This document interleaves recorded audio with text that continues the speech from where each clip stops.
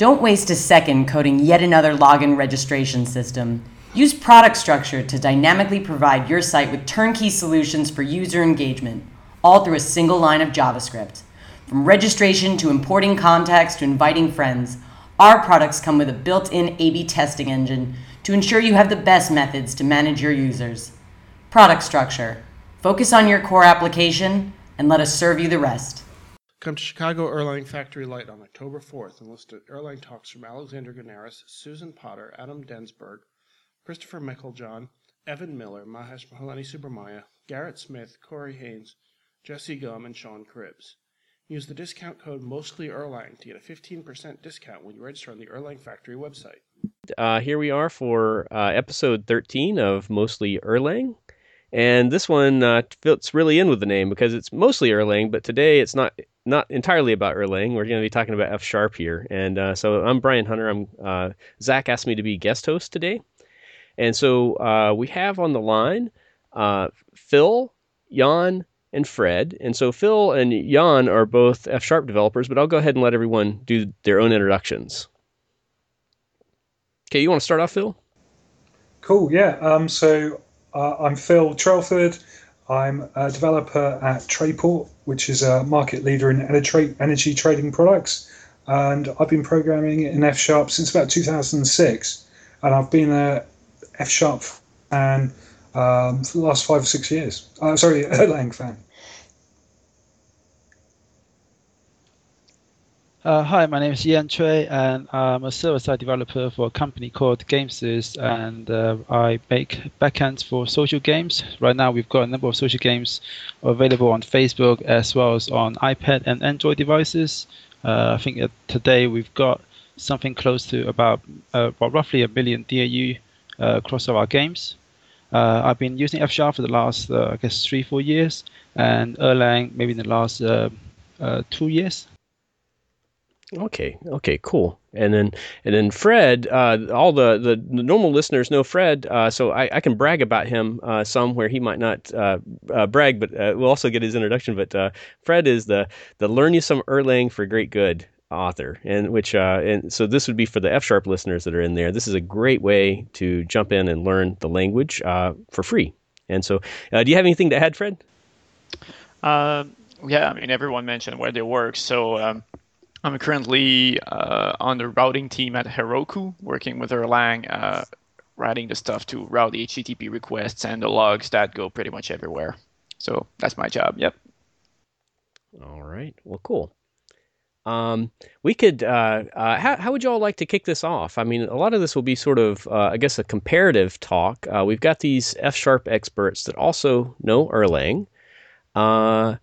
And this will be sort of a thing of like all these Erlang developers out there that have heard this word, they'll be able to refer back to this 55 minutes or whatever and then say, yeah, I see how that could fit or not. But maybe to lead off, I'm curious with Jan and Phil. Actually, Fred, have you ever used F# out of curiosity? I have never used it. I've quickly read a few snippets of it when comparing different languages. So I thought I was in the ML family, and I probably had Haskell or OCaml on my list to learn before F#. Uh-huh. But I'm kind of familiar with a bunch of the concepts in there. And for Phil and Jan, I'm curious, which of the two did you learn first? Did you all learn Erlang first or F# first? So for me, I learned F# first, and I came across Erlang a couple of years later. But actually, Erlang's really influenced my F# coding in a positive way. I've learned a lot from the message passing style there, with some similar concepts coming from Erlang into F#. I actually found out about both languages around the same time, but at the time I chose to spend time with F# primarily because I'm familiar with the C# and the .NET platform already. At the time, we had just started using a Couchbase, which was still called Northscale at the time, and that was the first time I've heard of this language called Erlang, which Couchbase is largely written in, and it really piqued my interest, but I didn't get around to invest serious amount of time in learning Erlang until a couple of years later. So that was like 2009 or so. Is that right? Or Roughly 2009. yeah, yeah. That's, I was just guessing off of the clues. It's funny Long you scale. can do an I can do an archaeological dig, through my folders, and I'll know what year it was just by the stuff I was digging in. So well, cool.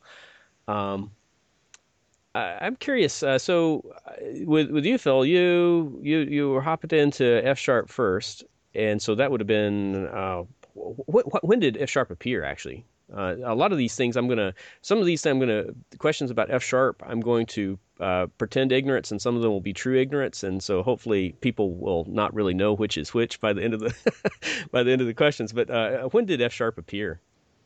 So yeah, F Sharp's been around a long time. They started working on it around 2002. I came across F Sharp in 2006 when I was working at Microsoft Research in Cambridge. So it's pretty early on with it. Uh, it started to be used outside of Microsoft around 2008. So 2007, 2008, with some of the finance companies in London and New York picking it up. And the big thing for F Sharp was in 2010 when it became first class citizen in Visual Studio.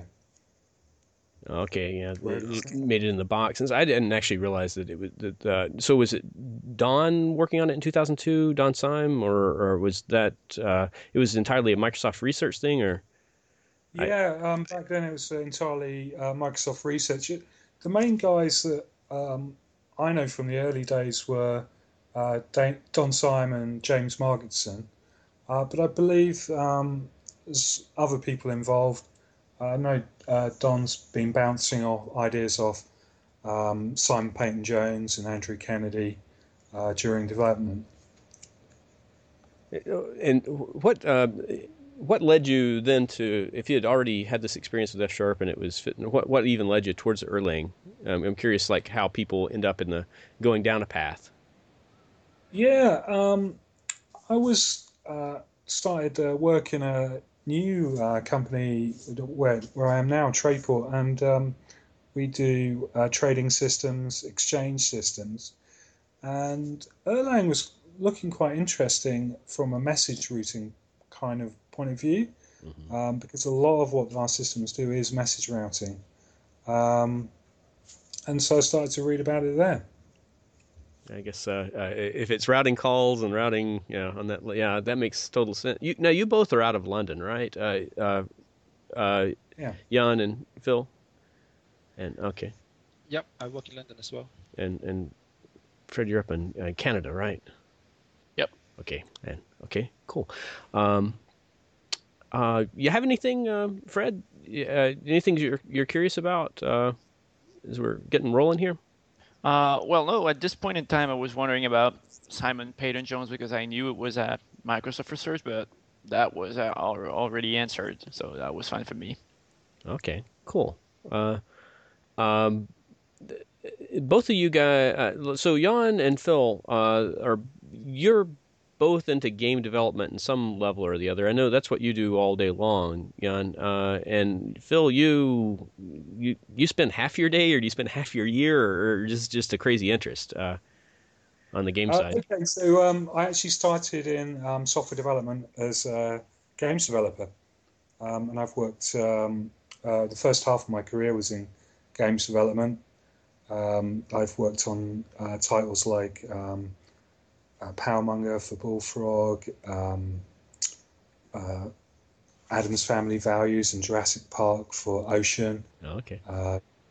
3D pinball games, all sorts really.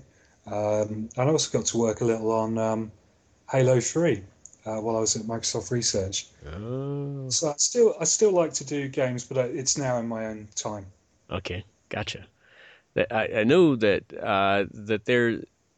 Well, I hear different things in F sharp in that space around game dev, and but then also a lot of the back end for, I guess, Demonware, they're using Erlang for that, and I think some of the Facebook games are using Erlang for their back end. You'll hear some talks on the Erlang factories.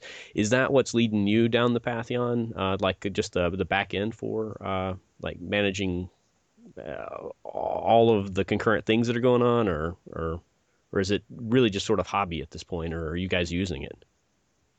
For me right now, it's still a bit of more of a hobby. I'm still trying to convince the power that be at work to that we should adopt Erlang more seriously, or at least take a more serious look at it. But obviously, adoption is always a bit of a slow process of work unless you can hire expertise straight into the team. And that's the same thing that we found with F Sharp as well in terms of getting the whole team up in speed with F Sharp. In terms of why Erlang, I think you're spot on there because that's sort of part of my day job is to build game servers ultimately, and scalability and being able to deal with things at high levels of concurrency is always at the front of my mind. And since game servers are essentially event processing systems, which Erlang is a great fit for, and if you look at the success and scalability of NoSQL databases such as React and Couchbase, which are both written in Erlang, that was what attracted me to Erlang in the first place. And like I say, in my space, there's more and more companies are now waking up to the fact that Erlang is such a good fit for the sort of backend systems that we tend to build, handling the kind of scale and load that we have to deal with regularly. And I know quite a few companies who are either considering or actively using Erlang as part of their backend stack. I think Wooga is being one of the quite vocal presence in that space where they're using Erlang for, I think, Diamond Dash or some of the other Facebook offerings, which are handling which are doing a pretty big scale. I saw Fred's probably seen this one too, but I can't remember what language they moved from. Was it PHP or they moved from Ruby. Oh, Ruby. Okay, all right. Okay, so yeah. They might still have some Ruby code hanging around for Magical Island. But obviously, those are legacy. Well, I imagine they're probably not going to change, and they're probably just going to adopt a more Erlang-centric approach for the games they're going to be building. The newer games, yeah. That's right. Huh. And there was another pretty big MMORPG who's using Erlang and Lua, using Lua to be the scripting, to script the game logic, and using Erlang as the server platform to host the game logic as well. I can't remember which game it was, but it was one of the big MMORPGs. Huh. Okay. Well, cool. I'm one of the things that you're talking about a little bit about business case there and trying to make the pitch. It's probably gets a little bit more complicated as you're thinking about like how you make the pitch for F Sharp and for Erlang or for F Sharp or Erlang and all that. And so I'd love to hear like what everyone's take is on like sweet spots or how you even decide are F Sharp and Erlang competitors? Are they complements? And that sort of thing. I'm just curious to get takes on all this because I have my own opinion. I'll jump in at some point in here, but I'm awfully curious to hear what y'all have to think. I mean, for me, I think Erlang is very much a system language, and this is sweet spot is in building event processing systems, anything that have to process loads of events and be able to deal with the high concurrency requirement that often come with these kind of systems. But I think F Sharp, on the other hand, is maybe a more general purpose language. And at least for me, some of the sweet spots I found is in writing parsers or DSLs because of the syntax of the language lends itself really well to writing internal DSLs, and it also has those nice features that allows you to write parsers and also already written lexers and that's part of the F Sharp Power Pack they can use to do pretty powerful and complicated parsers. There's also a feature in F Sharp called the unit of measure, which allows you to decorate numeric values with units such as meters or seconds, which make it easy to write good simulations on real-world values and metrics.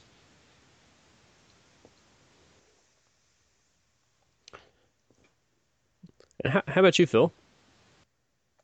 Yeah, what Jan said, but I'll add to that. That was a really good good overview. I think the way I see Erlang, it's complementary. So if you've got a message orientated or event based system, Erlang's hard to beat there. It's built for that, almost like a domain specific language for that category of problems. And as Jan said, F Sharp's more of a general purpose language. I think you find yourself using F Sharp on the server side when you've got more of like a complexity problem. So let's say you wanted to price derivatives or work out costing for an energy grid, that kind of thing. Or if you've got a lot of data that you want to, complex data you want to pass through, language, domain-specific language side. So the computation and data-orientated areas, F Sharp's great. So we've done sort of like the complexity side. So beyond complexity, F Sharp's great on the server side for data orientated problems. So there's a new feature in F Sharp 3 called type providers, which let you get typed access to any kind of data source from web service, database, JSON, and it gives you IntelliSense types over that in a way that a dynamic language like Erlang would. So there's no compile steps, you get it instantly, but you get all of the type safety checks. So quite useful if you've got a large volume of data. And I guess the other thing is with F Sharp being a general purpose language, you can use code on the server and also on the client and share code between the two. By the client, you mean what type? Right. So client side options for F Sharp are probably are not that well known, but so you have You mean like a web browser client, like that? well, you can run F Sharp as a thick client through WPF, Windows 8. Right. You can Windows Forms, but through Mono you can hit Android, iOS, Mac, Linux.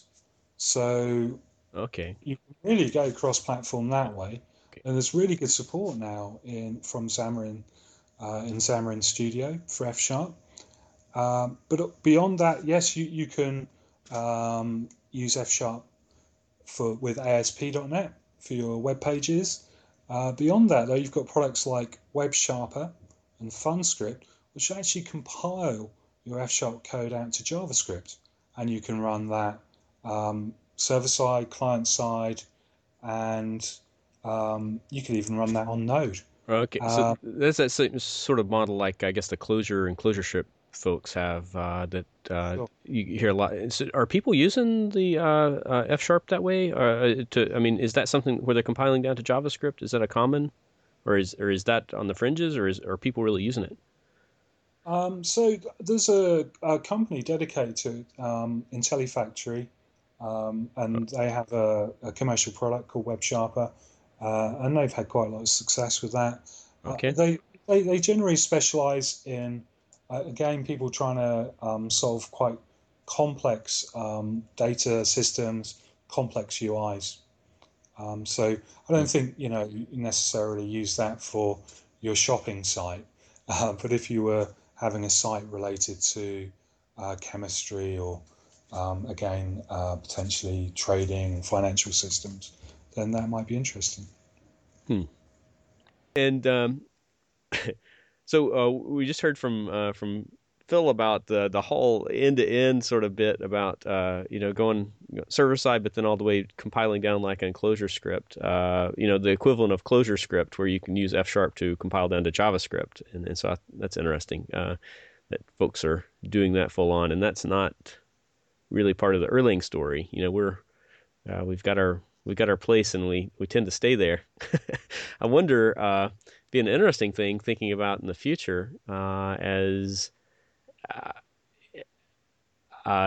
with Elixir, if there will be like Elixir script, that sort of thing that ends up being this sort of where you have the top to bottom. But I guess we can talk about that one on the Elixir show coming up next month. But I've seen some people recently on Twitter talking about where they keep on trying to do Erlang things in JavaScript, like they were talking about multiple function heads. And so I'm getting tickled about this language that gets assaulted a lot because of its syntax and people not digging it. But then the people that use it, they're frustrated when they go to JavaScript and these features aren't there for them. So so I don't know if we'll see Erlang script anytime soon for the browser, but There is one already, I think. oh, is there really? Okay. Yeah, I'll send in a link. There is one already. I don't know how it does regarding preemptive scheduling, but yeah, it exists. Wow. Okay. Wow. I've completely It's missed yeah, it. beam.js. It has its own website. All right. Well, Yeah. cool. Um, did you have any more questions for? Did you want to pitch anything out off of that last volley, Fred, to the F sharpers on the call? Yeah, we're mentioning using F# for video games, and I know that people have used Erlang for video games, still mostly social games about communicating between components. Uh, but functional programming has been traditionally seen as something you don't do video game related stuff in. So, what's all of your experience regarding that, and what do you think, and how far do you think you could push F# into the video game world in general? For one of our biggest game right now is it's called Japa Joy Slots. It's a slots machine, but we've operated with a freemium model, and the our offering on Facebook actually runs off of a game engine that's written pretty much entirely in F sharp. And one of my experience in developing that platform was that using F sharp, because a lot of time you're writing simple game logic, a lot of data transformation based on some input, some configured real settings, and some output, and then change the shape of the output to a certain format so the client can understand it and do its animations and other things like that. And a lot of the logic in F sharp can be done. In F sharp it's done so much more efficiently compared to an equivalent implementation in Java. On the Java side, we have a team of developers maintaining a platform, and maybe takes them several weeks to develop one game. And whereas for the F# platform, I'm able to be so much more productive, and I can knock out a game in at least just the engine part of the game in 2 to 4 hours, and the games perform really well. And the logic is pretty well understandable, because when you look at the code, there's not a lot of code to look at to begin with. So I think that's sorry to cut you off there. Oh no, I interrupted, but I'm awfully curious though. It's like how does that change? I mean, like that's a big shift. I mean, like weeks to like hours or days. What's the explanation there? I mean, between F sharp and Java, say. I mean, why is it that much more productive, or what Uh, what's it doing for you that's not out?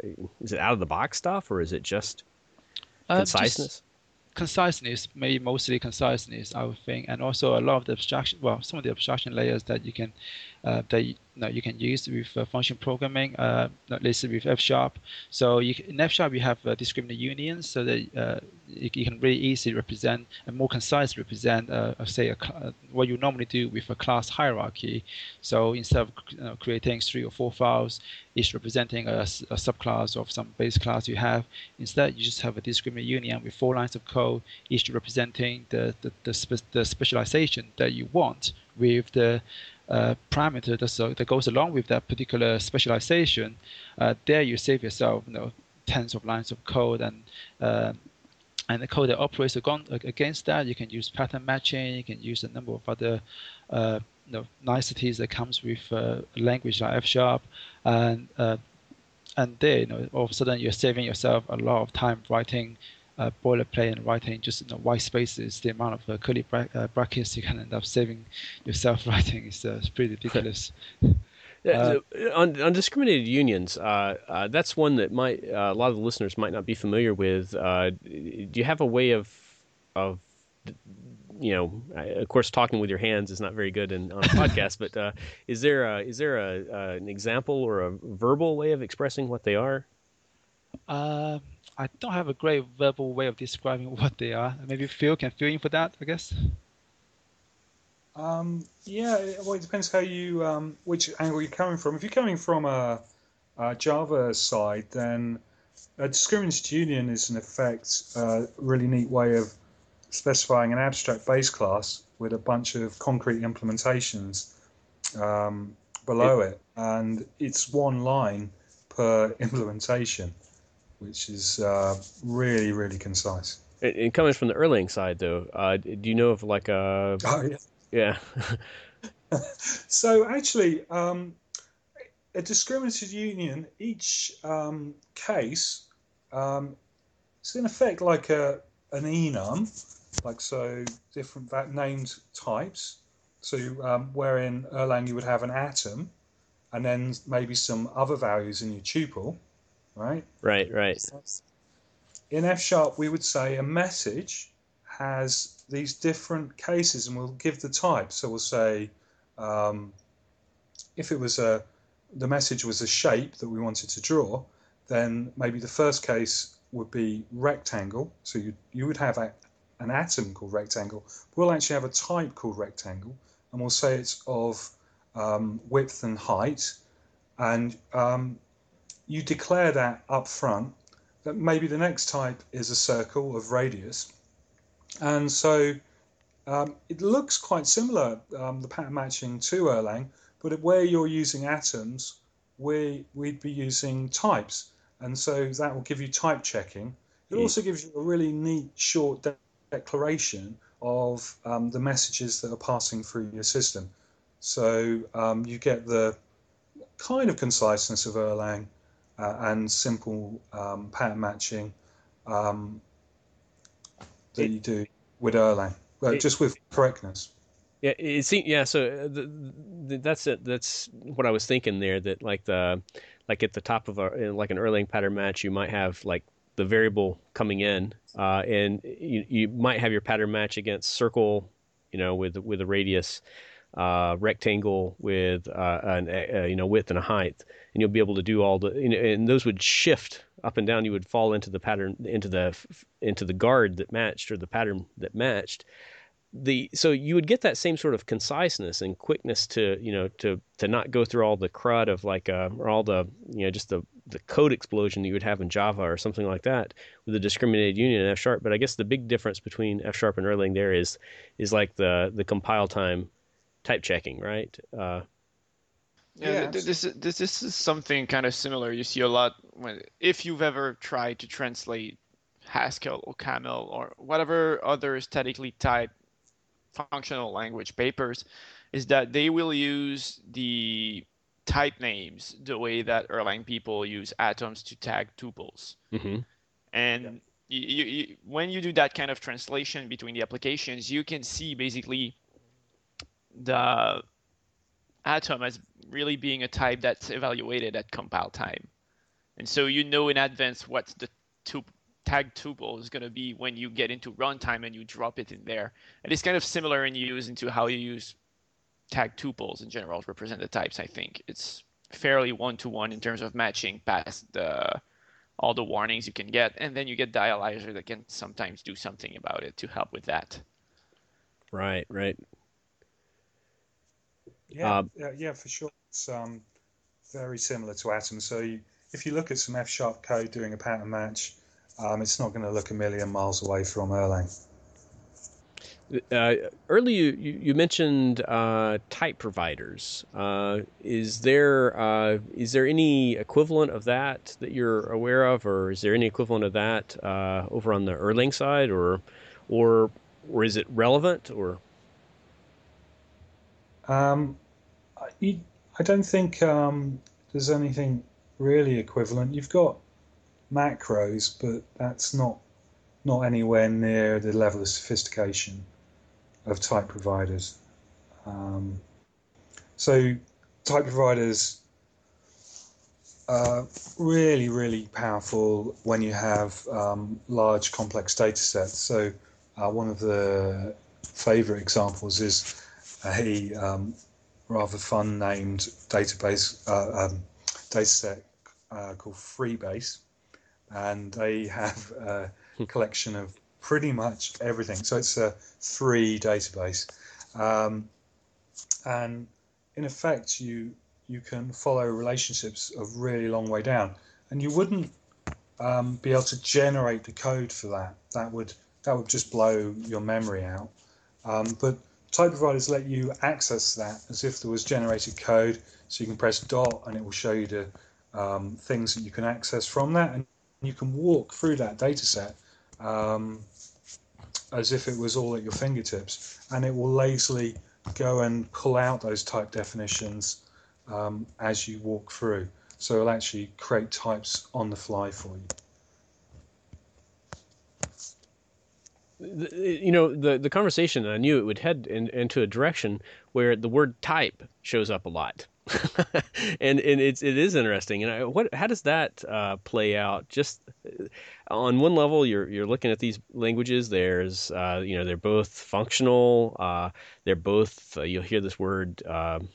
You'll hear some similar descriptions of when you would use them from the crowd. F#, like C# people would describe when you use F#. You might hear that same set of descriptions of when you would bring Erlang out, but on the type side, that's a big differentiator there. How does that play out, and what all is interesting about that, and what's not interesting? Do you all have a take on like is this like what type of problems would you head down with F# just because of that static typing, and which would you not dare do in Erlang, or vice versa? Or is well, if I can jump in, I think like I was trying to talk about complexity before, I think types scale to much larger systems. With types, larger is in size of code base larger, or yeah, not as partly code base, but if you've got an explosion of different data entities that you're trying to deal with, then with types you're getting that compile time check. You're getting much easier navigation through the data itself.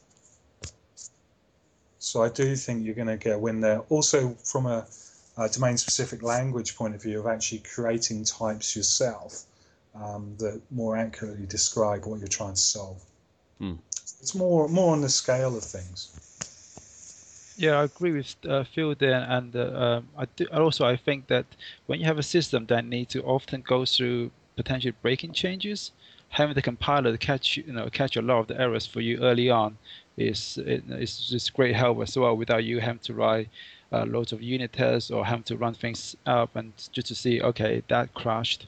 Being able to do that compile time is the big win in terms of productivity, especially when you have a team that have loads of new people coming into the team, or people who are not familiar with the code base to begin with, and being able to have that that freedom, or that the ability to quickly change things, make breaking changes, iterate over that, and be able to see, okay, straight away, okay, I changed this idea, new property, and these are the places that broke because of that. Then you can then figure out what to do to fix it. I'm curious on that. It's so there's it's a funny conversation that it happens a lot. It happened a lot at Lambda Jam, which was pretty neat to hear this. But the back and forth on type languages, it's a funny way that the Erlang ends up where it was at. Like you'll hear the inventors talking. It's like, oh, yeah, we didn't get around to it. We really didn't know how to write a type system. They're sort of joking around on this side, but as a result of it, they ended up having all these qualities that were very easy for them to pull off. That if they had started off with a strong type system, they might not have been able to meet the goals that they had on with Erlang. Like one of those that's famously difficult with the type system would be the hot code loading. There's a kind of a funny thing about like the ease of deployment and the ease of doing releases. Whenever you think about those two different sides, it's like on the one you've got the type checking and compile time, to give you a sense of security, and then on the other you can actually deploy something without bringing the system down. You can continue running as you deploy code. It's a funny, all sorts of different sides to coins here. I gotta Lucas, say, sorry, go ahead, Phil. well, yeah, I was just going to say, I mean, really, Erlang's unsurpassed with, you're looking more like at 9 nines of uptime, where many systems would be lucky to see 3 or 5 nines. So that dynamic hot patching really helps Erlang get there, and yeah, it is valuable in those situations. I guess not all scenarios require that level of uptime though, and so it's a kind of compromise between um, uh, correctness in one scenario over other qualities. Yeah. Part of the things that add into that reliability story, other than like the hot code load, is the distribution. What's the distribution story? Can you have? Are there things that make that easier so that if one part of your system goes down in F sharp, or is that just not a thing, or is it not a thing yet, or is there anything in works on that? Shall I go again? So we have agent-based system built into F sharp, and the library is within the same process. So it's thread-based. It's quite scalable, but that's basically all on the same machine. There's nothing really comparable to OTP on F sharp. Um, there are people doing bespoke work that allows you to do reliable systems, but there's not the same level of engineering that there is with OTP there. So it is possible, but it's not really off the shelf. Okay, gotcha. I was just curious on there. Like, I knew that'd be something that folks would be wondering about. Is on the distribution side. Um, um, a pet question. This is like a thing I keep on thinking about, but I end up not doing anything about. But Jan is the kind of guy that does stuff and doesn't just think about it. So I wonder if he's been down this path at all. Have any of you looked at the project of taking F sharp and porting it to the Erlang runtime system, like you've seen, Elixir targets the Erlang runtime, so you have this sort of mix of this Ruby/Clojure looking thing that qualities of those plus Erlang that targets it, and you have Joxa, this Lisp on the Erlang runtime, and there's no ML that I'm aware of that's been targeted to the Erlang runtime. Would it be a candidate, or are there just things that would make that impossible? There is a .NET OTP project which allows you to run .NET Core as a port, via ports. And I looked at this project called BART, which is I think created by the guys, the GitHub guys. Mm-hmm. Yeah, you have a library called Filbert, right? Yeah, I wrote the RPC client and serializer for the BART RPC protocol. This is the binary Erlang terms and BERT and BERT RPC, right? That's right. Yeah, I wrote that. I can't remember when it was now in F sharp, and it was quite a simple thing to do. I think it took me a little over a weekend to write the parser for the BERT terms. And so in that case, you're talking about interop, which is that's a question I haven't even thought to ask, and that really helps between the interop story between if you are using F sharp and Erlang together, but the whole idea of saying we have this language that instead of running on the CLR is going to run on the Erlang runtime system instead. That's that's a kind of a crazy project. Maybe it's a foolish project, but it's also very intriguing to me. I don't know if anyone has spent any time thinking about that. To me that would be great. Sorry, Phil, go on. One of the really other unique and interesting things about the Erlang system is the processes, the way that works, and because you've got lots of small separated processes, as far as I understand, that makes garbage collection more efficient because you're only collecting on a particular process where on your JVM and .NET systems, F Sharp or Scala, you've got a single garbage collector, and no matter how hard they try, you're still getting some amount of pauses there. So it would be interesting to have like an ML-based language, which could have this system of isolating particular tasks or processes to reduce latency. Okay, so the biggest problem, the one that seems like icky in there is comes back to the types. I wonder even how you would go about that process. I don't even know what it would look like up on top, but these different languages that target the Erlang runtime, they all take their source language and then they compile down to a thing called core Erlang. And so at some point before it's still text based at that point, and then it gets pushed on through and becomes like, I guess, object code below that, and with all the optimizations in the compiler pipeline. But I don't even know how you would handle that at this sort of top up, while it's still text level, and So I don't even know what it would that look would, like. But F that sharp would wouldn't actually quite be F sharp without types, would it? Well, so if you imagine we're compiling F Sharp to JavaScript, Well, okay, yeah, there you that's go. just a process. So that part would actually be the easier bit, I think. Okay, So in effect, you can mark functions or modules in F Sharp with a reflected definition attribute, which then lets you access the abstract syntax tree of the F Sharp code, and then you can then simply transform that into the target language. okay. I think yeah. So you're the one so you're leading up the charge on this, right, Phil? Is that what I've got your to-do list here, and I've got your name on that one. Maybe we should pick it up and do a hack at some point. That would be fun. Yeah. We can do it in the weekend.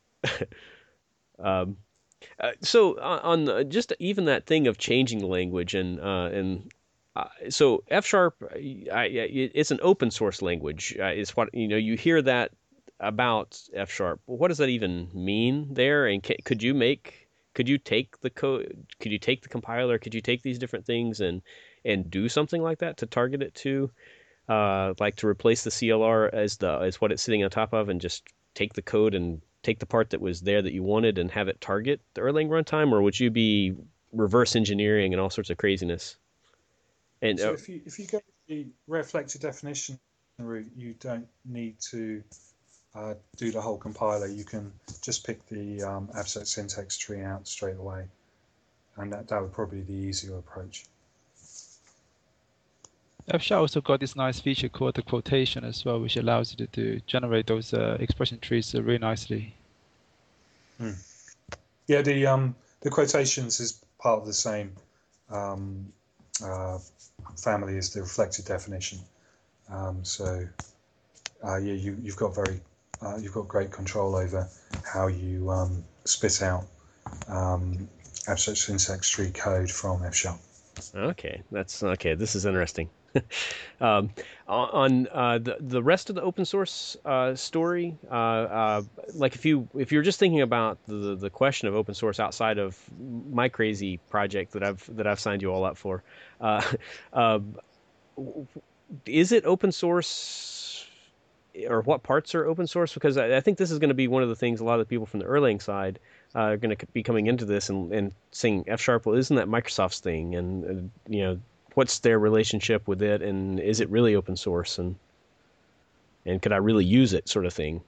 Um, F Sharp is open source. You can go and have a look at the source code now.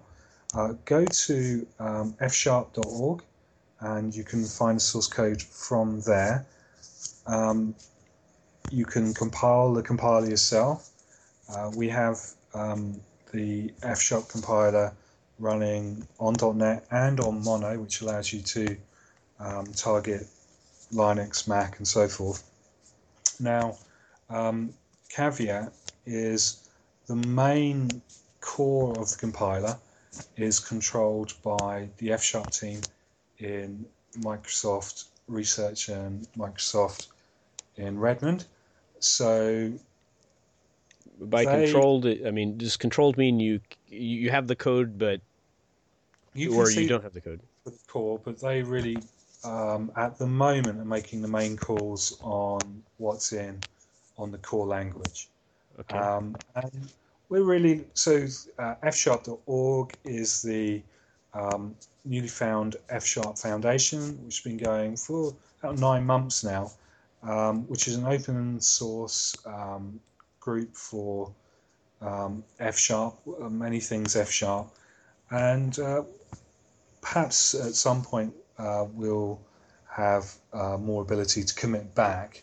You can, work with the team to suggest features, and you can work on things like integration outside of the main core. Um, and obviously, you can create your own branches off F Sharp. Okay. So Fred, is that similar, you think, to Ericsson's role then with Erlang, or do you see any differences there? Uh, It seems similar to me, but I don't know if I'm missing something. I mean, it seems kind of similar, but I mean, instead of I'd say make a judgment about it. Probably a lot of listeners will know how the OTP team operates. Yep. But basically, yeah, the OTP team is sitting in Sweden and doing all the implementation details that they need first and foremost. So the entire process is open source. The code is free with a kind of weird license. It's modified Mozilla, if I remember. That was there for Swedish law. And while anybody can basically work on the language, there's still some kind of filtering being made there. And if what you want to do will break any of Ericsson's commercial projects, they will deny it as a change and will not necessarily have the right or the desire to tell you why it was denied at that point. And when they do put a lot of energy in the language, it will be most of the time because someone at Ericsson needs that change to be done. So there was a lot of work done on different testing tools and whatnot, and you can know from between some branches that Ericsson was using it a lot for testing, and that's where the money for developer time on the OTP team was going. So I don't know if it's exactly the way F Sharp is doing it, but yeah, there's definitely the benevolent dictator is deciding about things that will help them. Now, that doesn't mean that in general you can't just contact someone there, tell them about your problem, and they'll fix it because they can see themselves having it at some point. But there's a priority put forth for their own corporate interests when they manage the language like that. If you're lucky, the interest will align with the interests of most people. Yeah. Huh. So yeah. I It guess sounds like that's that industrial side. You hear that actually applied to. I've heard that applied to both F Sharp and Erlang, where they're called industrial languages, and so I guess that would be part of it. Is you have Yeah, it's part of it, and if you're lucky, like I said, the priorities will align. So if Ericsson or Microsoft tend to have high quality code that is backwards compatible, then you'll see that in the policy about how do they change a language, and it's gonna be backwards compatible and high reliability and whatnot. It really depends about who's maintaining it and the kind of the kind of policies they have regarding their own code.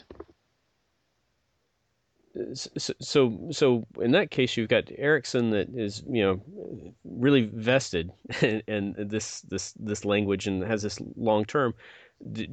What is the relationship with Microsoft? I think every once in a while people are like, it's the F Sharp at Microsoft, it's the wave of the future, and then a month later you'll hear like, oh no, I don't know if F Sharp will be around, but you'll hear this sort of back and forth, but it does seem more substantial now, like in the community, like at least I don't know if like the chatter from Microsoft necessarily is um, has changed, but it seems like the community itself has become more vocal. Um, how does that all play out as far as like this on this industrial side? One part of being industrial is that you know you have this stable thing that is going to be there forever, and if you like it as it is, then you're in good shape. But if you don't like it as it is, you're in trouble because it's never changing, and it'll always be there, and it'll always be exactly as it is. That kind of side, that stability side. But what is the stability story for F sharp? And who's driving the sort of the direction or the future or the how it gets adopted? So Microsoft are pretty committed to F sharp. They're committed to the languages that they have in Visual Studio. That's a pretty strong commitment putting it there. And they take a very long-term view with languages there. They have, I think it's nearly around 15 MVPs, which are Microsoft F sharp MVPs. So there's commitment there. There's a team over in Redmond working all the time on F sharp, and actually the only language to have changes in the recent release of Visual Studio, the 2013 preview, was F sharp. So actually there's still a lot going on there. So the C sharp and VB have been static because they've been working on their compiler, which still isn't released yet. So there's a lot going on from the Microsoft side. But I think you're right. Perhaps the really interesting thing with the language is what's happening in the community. And the F sharp community has a lot going on. We mentioned the F sharp Foundation before, so that's making efforts to show for F sharp's open source side outside of Microsoft. So you really have a great story for F sharp beyond the .NET platform with Mono. So you've got great tooling inside Xamarin Studio for F sharp, and you can write code cross-platform. Say it again, for Linux or Mac, and you can target Android and iOS and write code for your iPad and so forth. So it's a really diverse story there. I know community-wise, at Lambda Jam this year in Chicago, I saw something really interesting there, and that was so you've got this polyglot functional programming conference, and there's a huge F sharp presence. I didn't really expect to see that many folks there from F sharp, but there's actually no Microsoft presence. I don't. There was Microsoft as a company wasn't there represented. I think the sponsors there were like these little bitty sponsors for the most part. But as far as the people there, like the F sharp people showed up, and it was an odd thing I witnessed then. And part of why we thought this would be a good episode was it was like this first time I'd seen like the F sharp community sort of be brought in. I mean, it wasn't looked at as being the sort of oddball thing there. It was seen to be like a peer language, like none of the Clojure people were making fun of F sharp, and none of the Erlang. It was a peer, and it was like brought in. If anyone was getting any sort of ribbing, it was the Haskell people because they kind of like to be ribbed. They kind of like to rib people, and but F sharp was right there in the middle, and that was new for me. I hadn't seen that before, and it was that was definitely a community driven thing, and I don't even know if Microsoft was so aware that it was even happening. But that was odd and kind of nice. I think there's been real large growth in the number of vocal people speakers in the US talking about F sharp. I think it's catching up, or if not surpassing what we've had in Europe for quite a while. So yeah, it's good to see. I think from being a number of the cross-functional conferences I was at Strange Loop last year, you don't see a lot of Microsoft there, people there. No, there was no C sharp at Strangely, and that's one of their key technologies. There was myself and Donna, who was the program lead at the time, for F Sharp, talking about type providers. So I don't. I'm not sure if there's that much understanding of the functional side inside Microsoft in Yeah. terms of the evangelists anyway. Yeah, that reminded me. I mentioned earlier that I had my take on like complement and competitor, and I could tell our story, at least in my company and for me.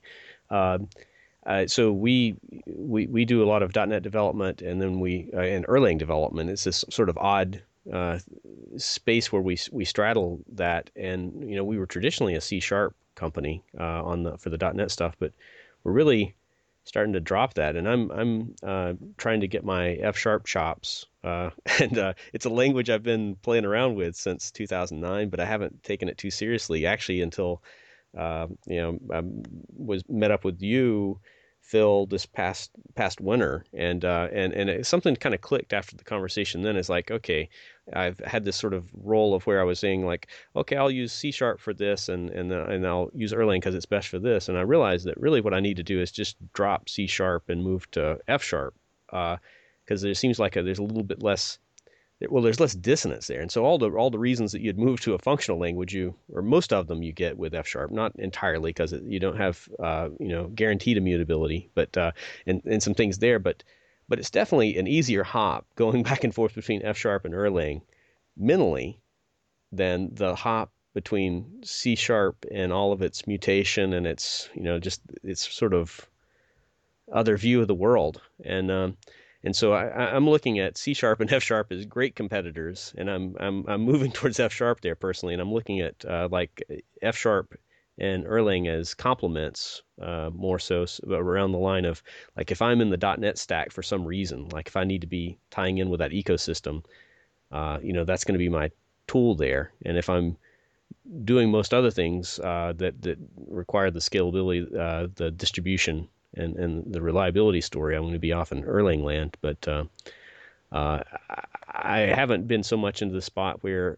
I was led to F# because of numbers and the things that lead a lot of people to F#. I'm kind of coming there just because as an alternative to C#. But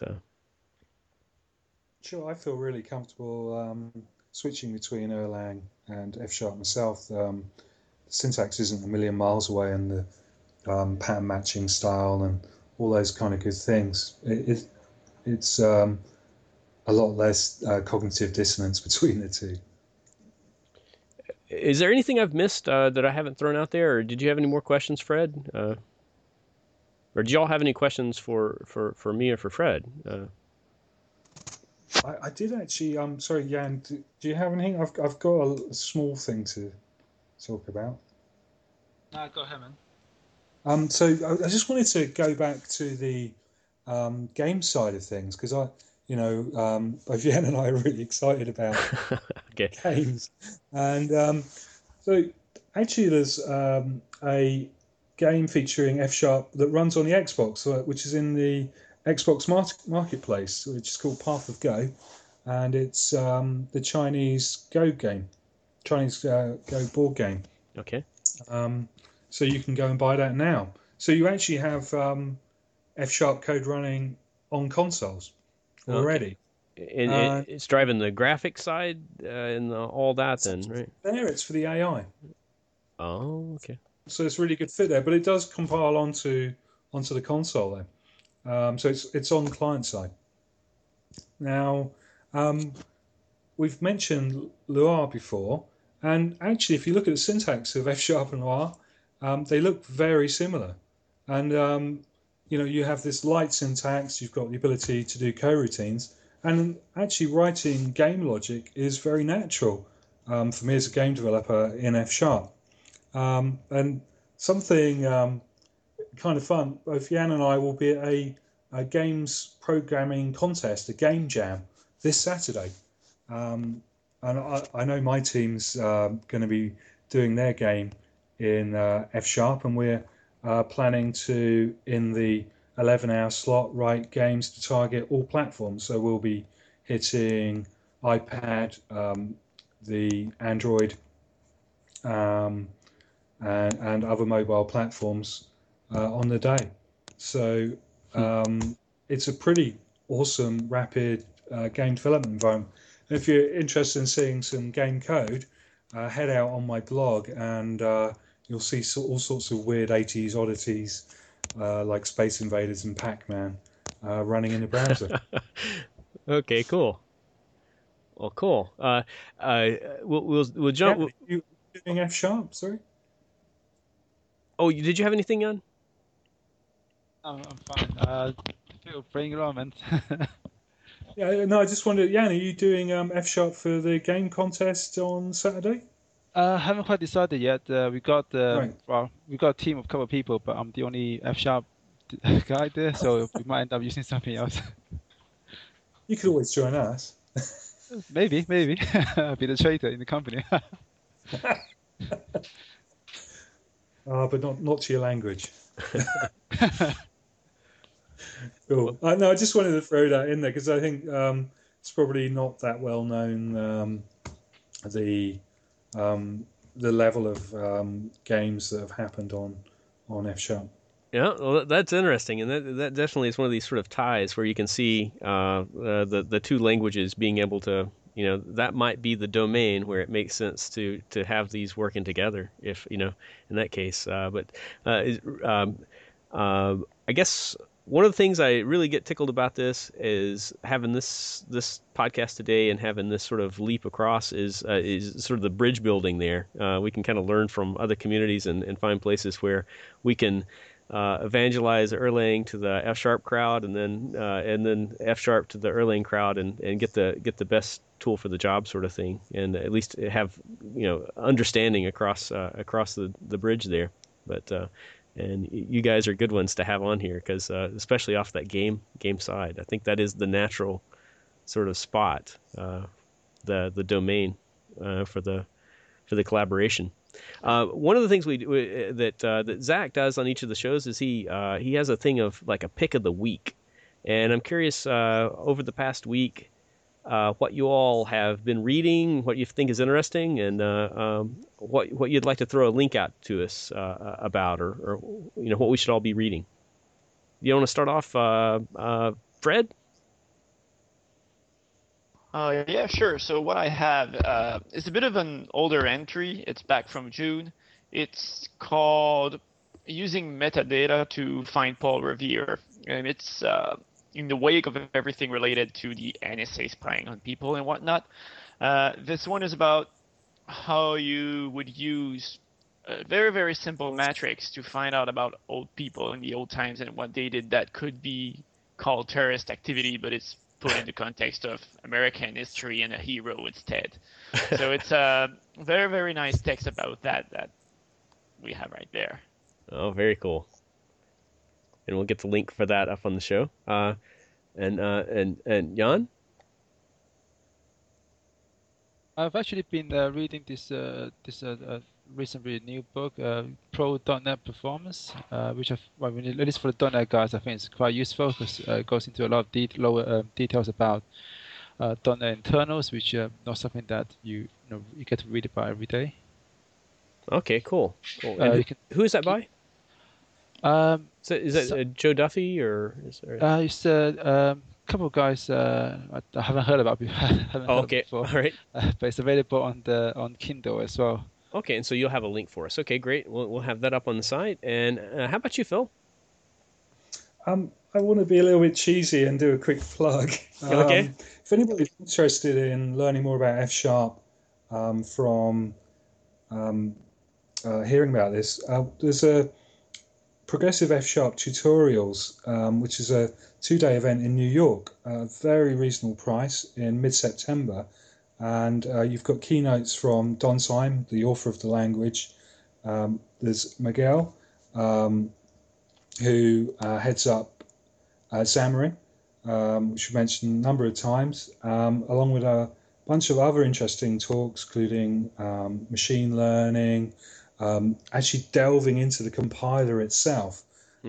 So if anybody's interested in learning more, these are deep dives, so 4-hour studies hands-on programming, you'd probably come out having a good grasp of the language at the end of it. Okay, and that's in New York in September. Is that the September 18th or is that? I'm Okay. I think it's 16th and Oh, 17th. I'm okay. just Hopefully I and I didn't. Don't got listen to it. what I just said then. Follow the link. Thank you There'll for be a link on the website, sorry. and yeah. Okay. Well, very good. And I guess mine. Probably everyone in the world has already seen this by the Vimeo stats.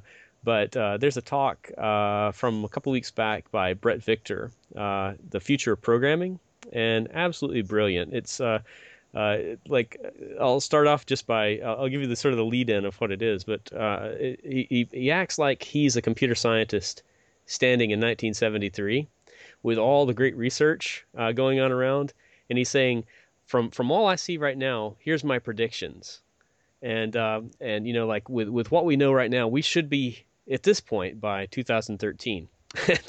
And one of the funny things in that talk is one of his only predictions ends up being sort of a wink or a nod towards Erlang. It's one of the only things in the talk that I believe that was actually has been sort of fulfilled.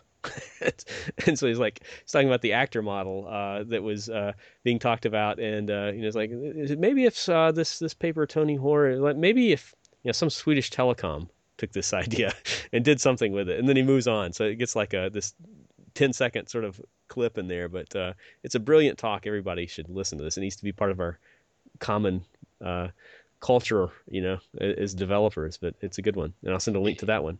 In general, Brett Victor, the guy who made the talk, has very, very good texts on his website. He's a guy that's done a lot of work, and it's at worrydream.com if someone is interested about that.